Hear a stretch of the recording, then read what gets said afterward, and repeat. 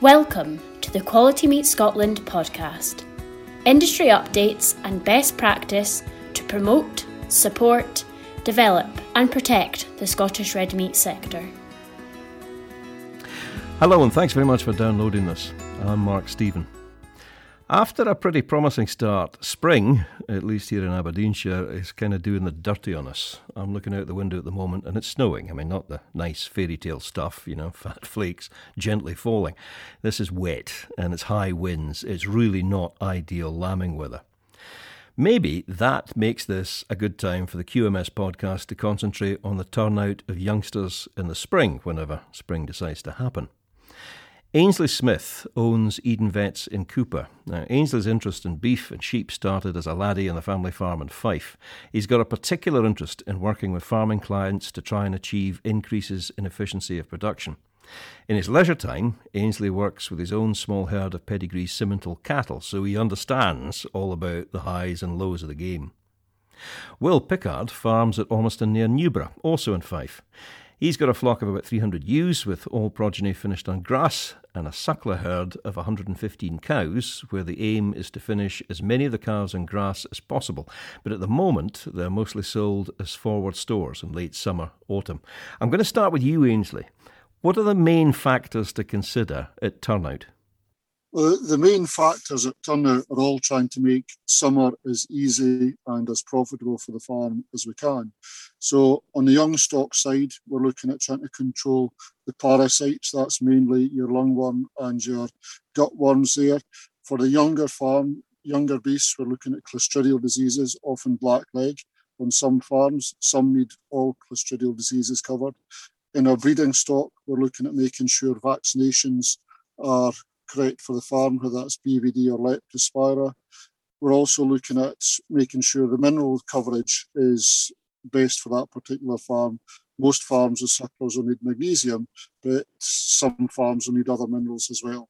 Thanks for that overview, and I'm going to come back point by point. But one thing that you didn't mention there was diet. I mean, how do you go about changing the diet so you kind of smooth the transition back to grass? Well, it depends on what they're starting on when they're in the shed, but really you're wanting to be cutting back the concentrate part of the ration while they're in the shed onto a mainly silage ration, because your silage is coming from grass anyway, so that makes a smoother transition for them going out. I think one of the points quite a lot of our farmers make is if the cattle are in too good condition, particularly the young stock, they spend the first month going backwards. That's because they are too good. They're needing to be on a store ration to a certain extent to allow them to go out and make the best use of this nice, cheap, plentiful grass that we're hopefully going to have tail end of April, beginning of May. Fingers crossed. Will, can you describe the system you use to me? Well, the system we have, we've got these spring calving cows. They're trying to fit in with nature, really, when grass is of its most abundant. So young stock are weaned in October or November, and some of them are housed. And, just this year we were able to keep one group out all winter, just with changes to available grazing that we now have, as well as our grazing management with rotationally grazing. It allows us to have much better covers going into winter and be able to utilise grass through the winter. Then, they're going to transition really well through onto grass at turnout when the other stock are turned out, the ones that are housed. This year we were able to put some of those out onto cover crops that we had near the farm. They went out there early March when the ground could take them and they weren't going to destroy the place. So we feel that they transitioned really well, those ones, and they then moved on to grazing pastures at the end of March, and that's where they currently are. There's a big difference between the grass that grew last summer and the grass that's going to grow this spring. How do the beasts react to it? I mean, how does it manifest itself? Well, it was the first year that we have used what you might call old grass for store cattle through the winter. And first impressions are that they didn't gain masses of weight. They definitely gained frame, there's no doubt about that. But through the weigh scales, their weight gain wasn't impressive. I'm more interested in the end picture. And, these animals ought to be flying based on what they're eating at the moment, this high-powered stuff that they've got available at the moment. So I'm intrigued to see how it goes. There's no doubt, I agree with Ainsley. I saw years ago, I was trying to weigh my animals every month after turnout, thinking, how are these doing? How are they performing on this grass I'm giving them? And initially, they lost weight. It was like negative balance. And it was depressing at that point. And it was just the fact that they were changing diet, going backwards until they transitioned, the guts tightened up, and then they were gaining well. That's the story here. Ainsley, you touched on diseases and parasites, in your first answer. Can you flesh that out for me? If you're thinking of turning them out, what are the real main concerns? On the parasite side, if we look at through the summer, you're mainly looking at your gutworms or your lungworms. And it's really on a farm-specific basis we're looking at. In Fife, there's a few farms that have a lungworm problem. They know which farms they are. So with them, we're discussing, are we going to go with wormer or are we going to go with vaccination for lungworm? The ones that we've got that don't have lungworm, we're really looking at our gutworms. And with them, we're discussing, if we're using wormer, what stock is it we're going to be using in it? The suckler cows, they're not going to need a wormer.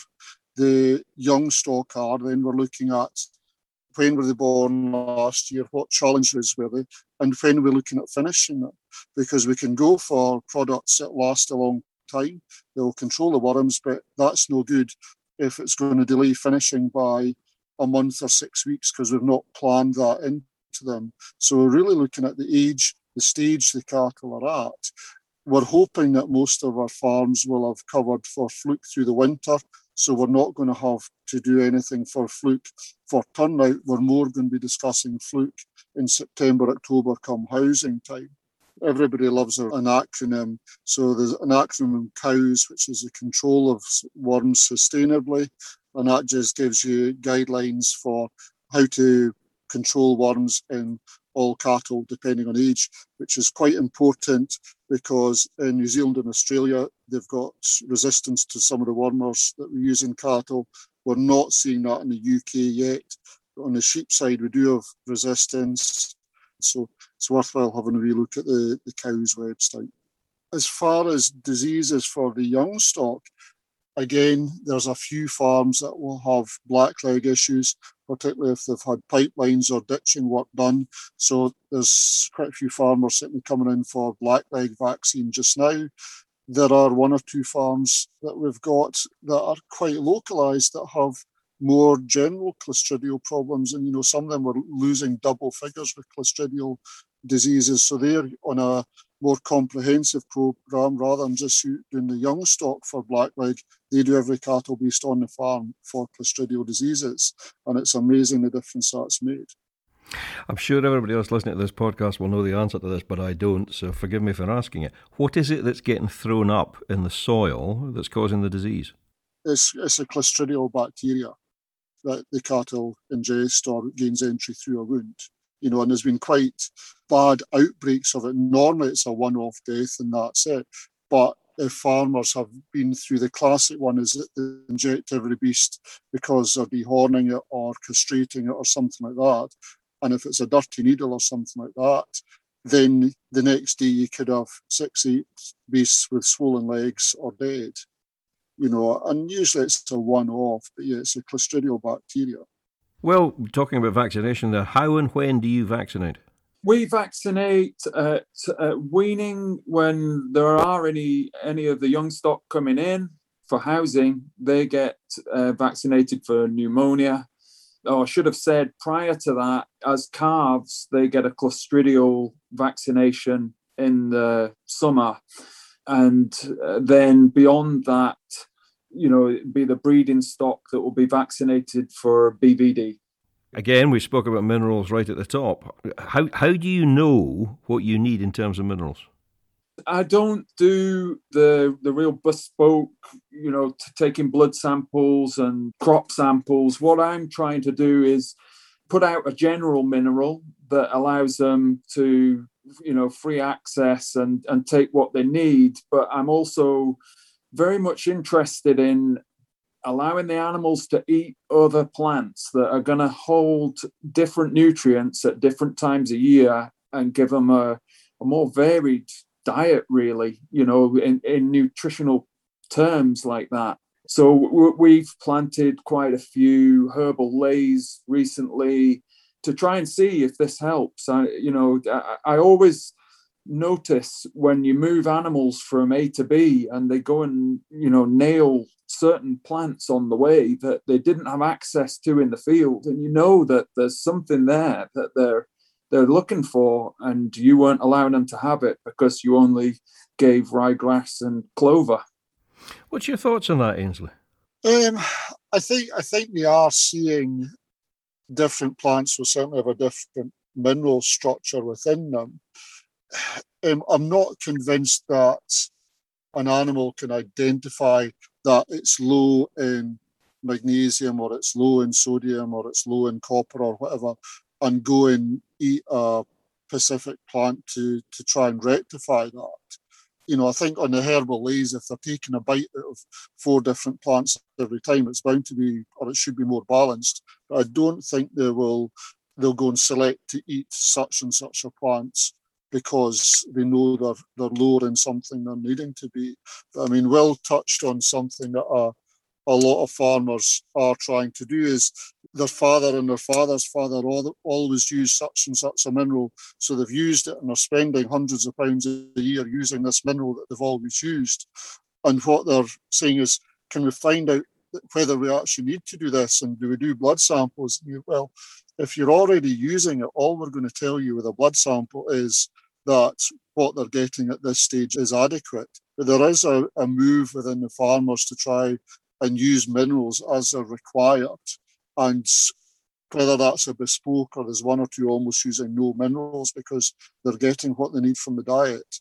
And I say no minerals, they'll be using some magnesium, but they'll be using a lot less than they did previously. Well, there's a use of herbal leys or hospital fields. Would you know necessarily if your beasts were lacking a particular mineral if you don't test?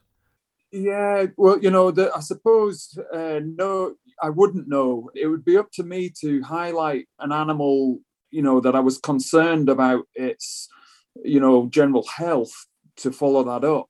And at the moment, I don't see those signals. So, I'm just happy for the animal to have more choice in its diet and let them get on with it, certainly from the young stock point of view. When it comes to the breeding cattle and the free access minerals, it's amazing when they're out on the old permanent pastures, their requirement for these free access minerals is a lot less than it is on the modern varieties of grass. On a previous QMS podcast, and if you're interested in this kind of thing, it's probably worthwhile going back and having a look at it if you didn't hear it. We were talking about soil health, and I think it was Alex Brewster. And he was saying, I've stopped worrying about what's on top of the ground and started worrying about what's in the ground because that basically is what produces it. But, just in terms of simple geology, Ainsley, if the mineral doesn't exist within the land, you have to supplement it. You do. But, it's when you get into these complicated areas, yes, it needs to be in the ground. But as Will touched on there, some plants will take up what's in the ground to a greater or lesser degree. So yes, you've got to supplement, but if you're going to go and test, you really want to test the animal. Because you've got this break, does the plant take it up from the ground? Does the plant present it in the leaves rather than the roots to the animal? Does the animal then ingest it? And is there conflicts between the minerals? Your classic one is between copper, molybdenum and sulfur, whereas the molybdenum and sulfur will tie up the copper so it's not available. You really need to ask the animal. And going back to what Will was saying, part of that asking the animal is performance what we are looking for and what we expect?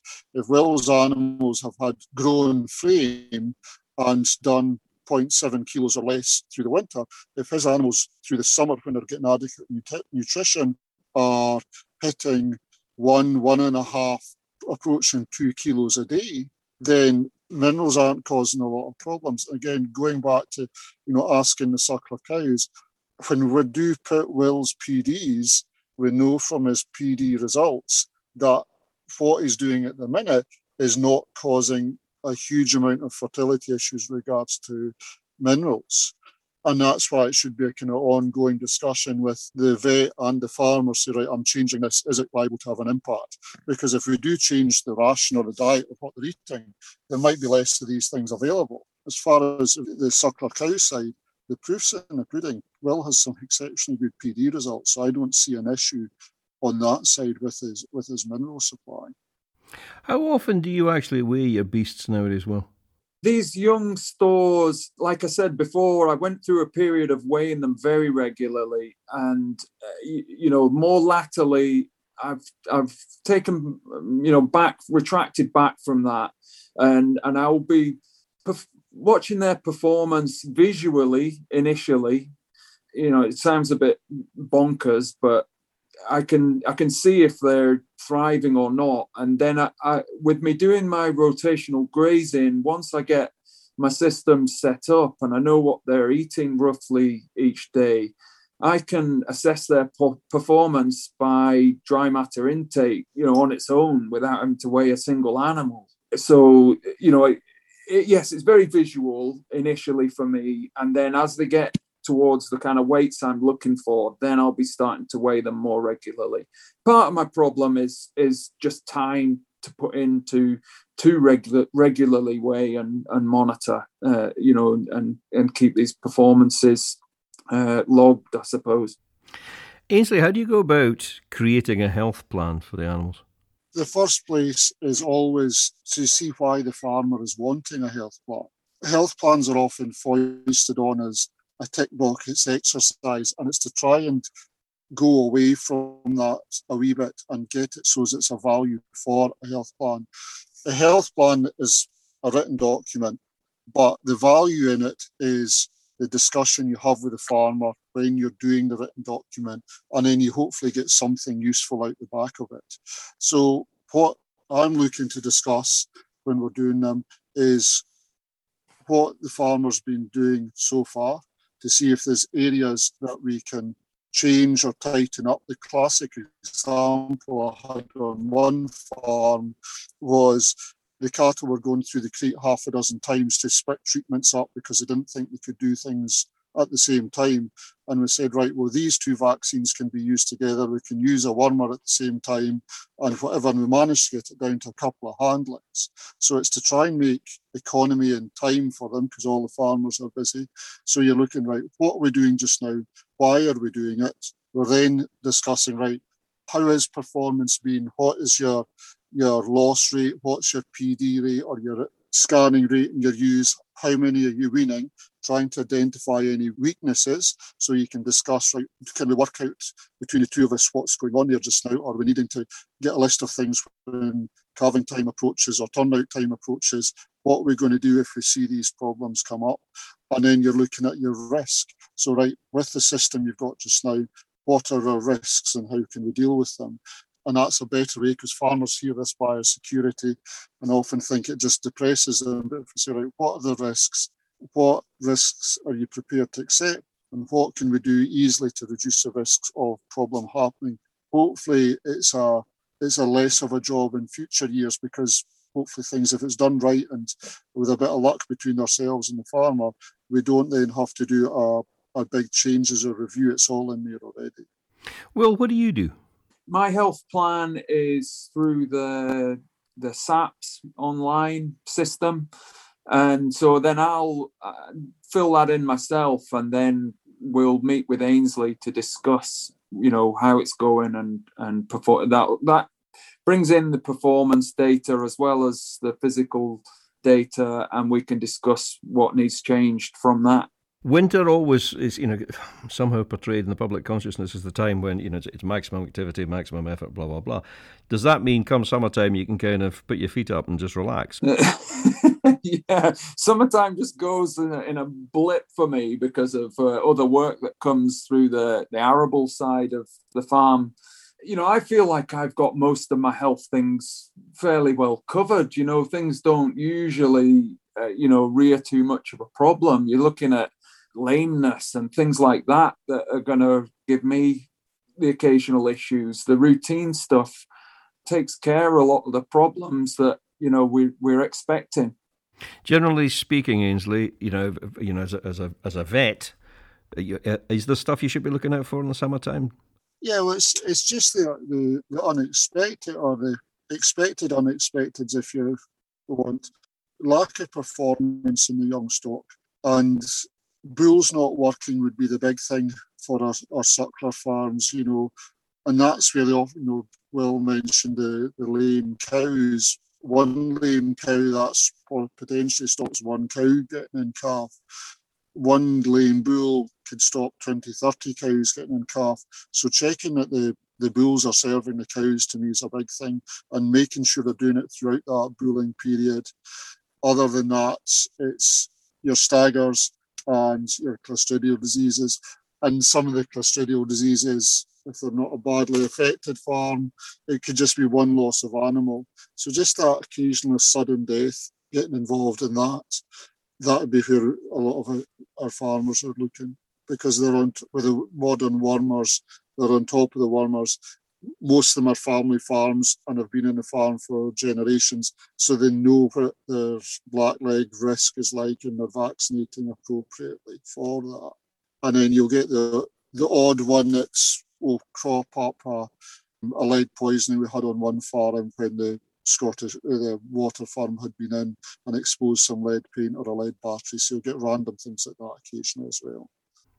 Listen, Ainsley Smith and Will Pickard, thank you both very much for your time. Good, thank you. Thank you. Next week, we're going to be looking at fertility in female cattle. Until then, I'm Mark Stephen. Thanks for downloading this. I hope you found it useful.